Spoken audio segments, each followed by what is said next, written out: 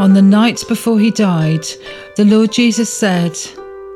"I will not drink the fruit of the vine again until I drink it anew with you in my Father's kingdom."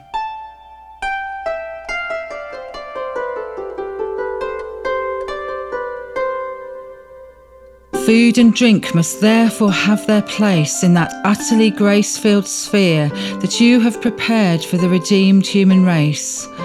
where God-beloved animals will lie down at peace with each other and at ease with us, leaving us free to enjoy whatever rewards and commissions the Lord may choose to apportion as he ushers in the new heaven and the new earth.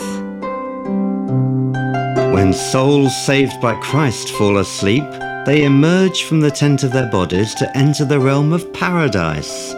a place of parkland rest and refreshment, of blissful reunions with those in Christ whom we have loved, and with those who persevered beyond their trials to the infinitely better resurrection that lay beyond.